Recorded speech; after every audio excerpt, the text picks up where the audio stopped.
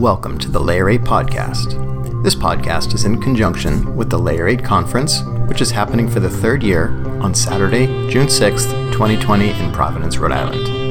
The Layer8 Conference is the first one to solely focus on social engineering and open source intelligence, or OSINT gathering. Social engineers and OSINT investigators always seem to have a great story, and you can hear many of those stories through their presentations at the conference. But not every story can fill a whole presentation, and not all storytellers can get to the conference, which brings us here. This podcast will only be stories told by the investigators themselves. No interviews, no slides, just stories. Some might be as short as 5 minutes, some may even go for 45 minutes. I hope you'll enjoy them. For this episode, we welcome Ritu Gill, also known as OSINT Techniques on Twitter and at osinttechniques.com. First, Ritu helps us to understand the differences between intelligence and data. Then she takes us through some examples of combinations of OSINT and social engineering.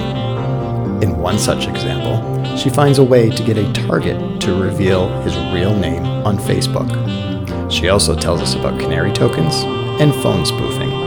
Take it away, Ritu. Hey everyone, it's Ritu Gill here, also known as OSINT Techniques on Twitter.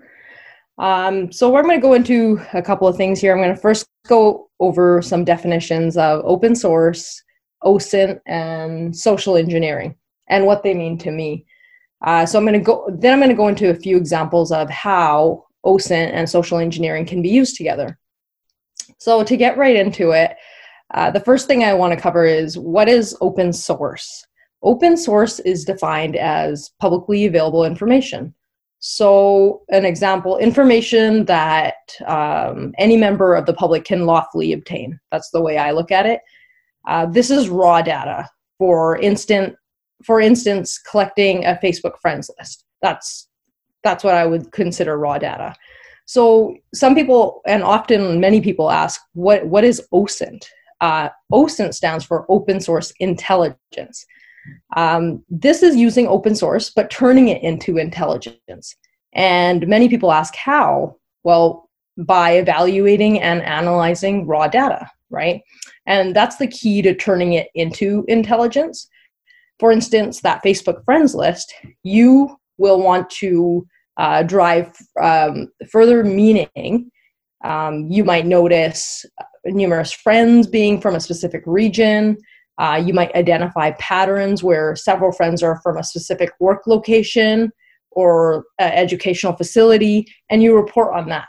So you don't want to just use the open source. You want to take it further and add the intel part of it to your findings.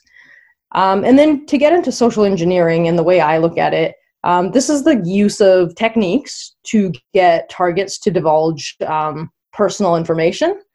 This could be things like simple as a name or a location, as I'll discuss in my examples.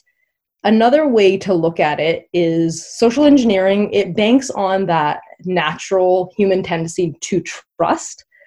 It's essentially the art of manipulation. That's also another way I would put it.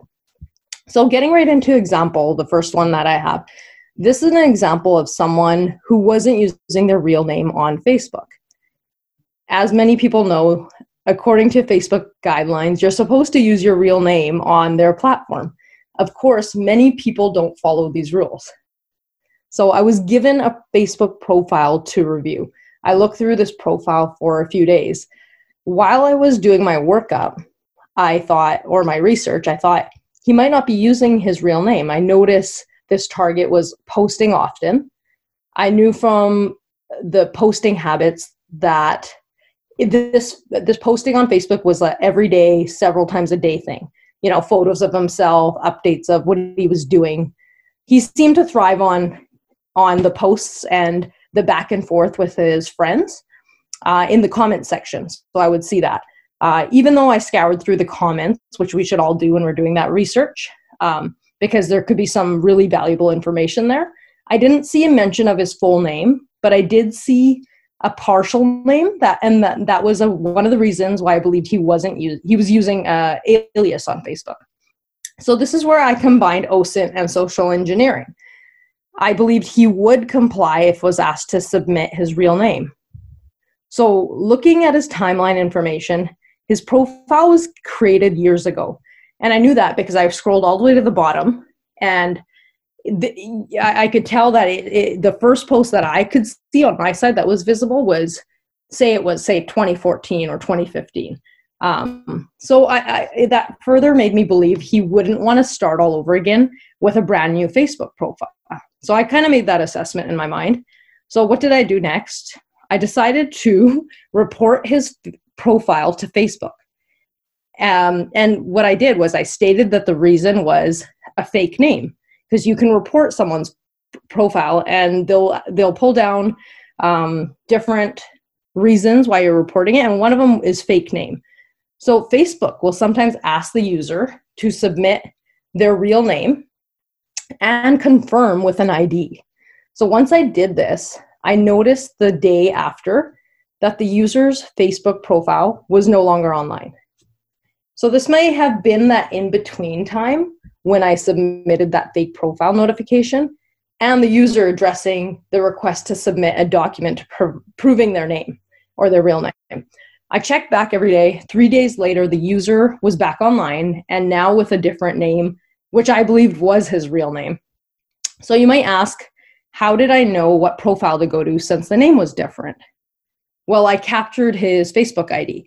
This is a number that cannot be changed. So regardless of if that user changed his name or username, so username is what you see in the URL, the ID stayed the same. This is how I found out his real name and was able to further the investigation. So through this technique is how I used it. And that's how I think. Like, I used OSINT and I used some social engineering. Some challenges with this: you won't know when Facebook prompts the target to submit ID to confirm their identity, because they might not always do that, right? So this technique doesn't always work. But that's one of my examples of how I use that, the OSINT and the social engineering. And I thought it was kind of neat that I got the result I was hoping for. So going into, say, another example of how OSINT and social engineering can be combined, let's look at this one here. So I needed to know if the target was in Canada or, say, in the US. In this example, a canary token was used to find the location of the target. So you might ask, what's a canary token? Well, it's a unique link designed to detect when someone, say, clicks on it or interacts with it in some way. And there's various services that provide this, or there's various websites that provide these types of services, right? My goal was to get the target to click on the link. So this activates the link, tells me what their possible location may be. Of course, keeping in mind that the caveat to this is, using this technique, if someone's using a VPN to anonymize their location, the results might not be accurate or might be completely skewed, right? So I did my research on the target to see what they would be likely to open an email about. What are their interests? What do they like on Facebook? What are their interests on Instagram, and so on. So I wanted to know what would make them click on the link. Would they open an email about their favorite coffee shop giving a coupon? Something like that. So this is just another example of how OSINT and social engineering can work together. Again, moving into, I have another example here. This one's a little different, but again, it's going to connect the dots between OSINT and social engineering. Say we have the social engineering attacker contact, say, a victim who's the wife of a wealthy businessman. The attacker had to have done some open source on the target to find out who they were, the spouse was, say, her phone number, that type of thing. The attacker tells the wife her husband is being held until a ransom is paid. Here is the social engineering via a technique called spoofing. So scammers use spoofing to fool the caller ID by making the call appear like it's coming from somewhere it isn't. The wife received this call from her husband's phone, but it wasn't really her husband's phone. She thinks that the attackers have his phone, they must have him. From her perspective, this story seems legit. So I've seen this go both ways, where the attackers tell the spouse to transfer Bitcoin or pay a ransom, and then they will release the spouse. And then the other side of it is a spouse hangs up, calls her spouse, confirms he's safe, was never in danger, and then there's no loss there. But you could see how both open source and that social engineering can be kind of put together yet again, a different example. So those are a couple of examples how I would look at OSINT and social engineering, but that's it for now. That's some great information, and thank you for that, Ritu. And thank you for listening to the Layer 8 podcast.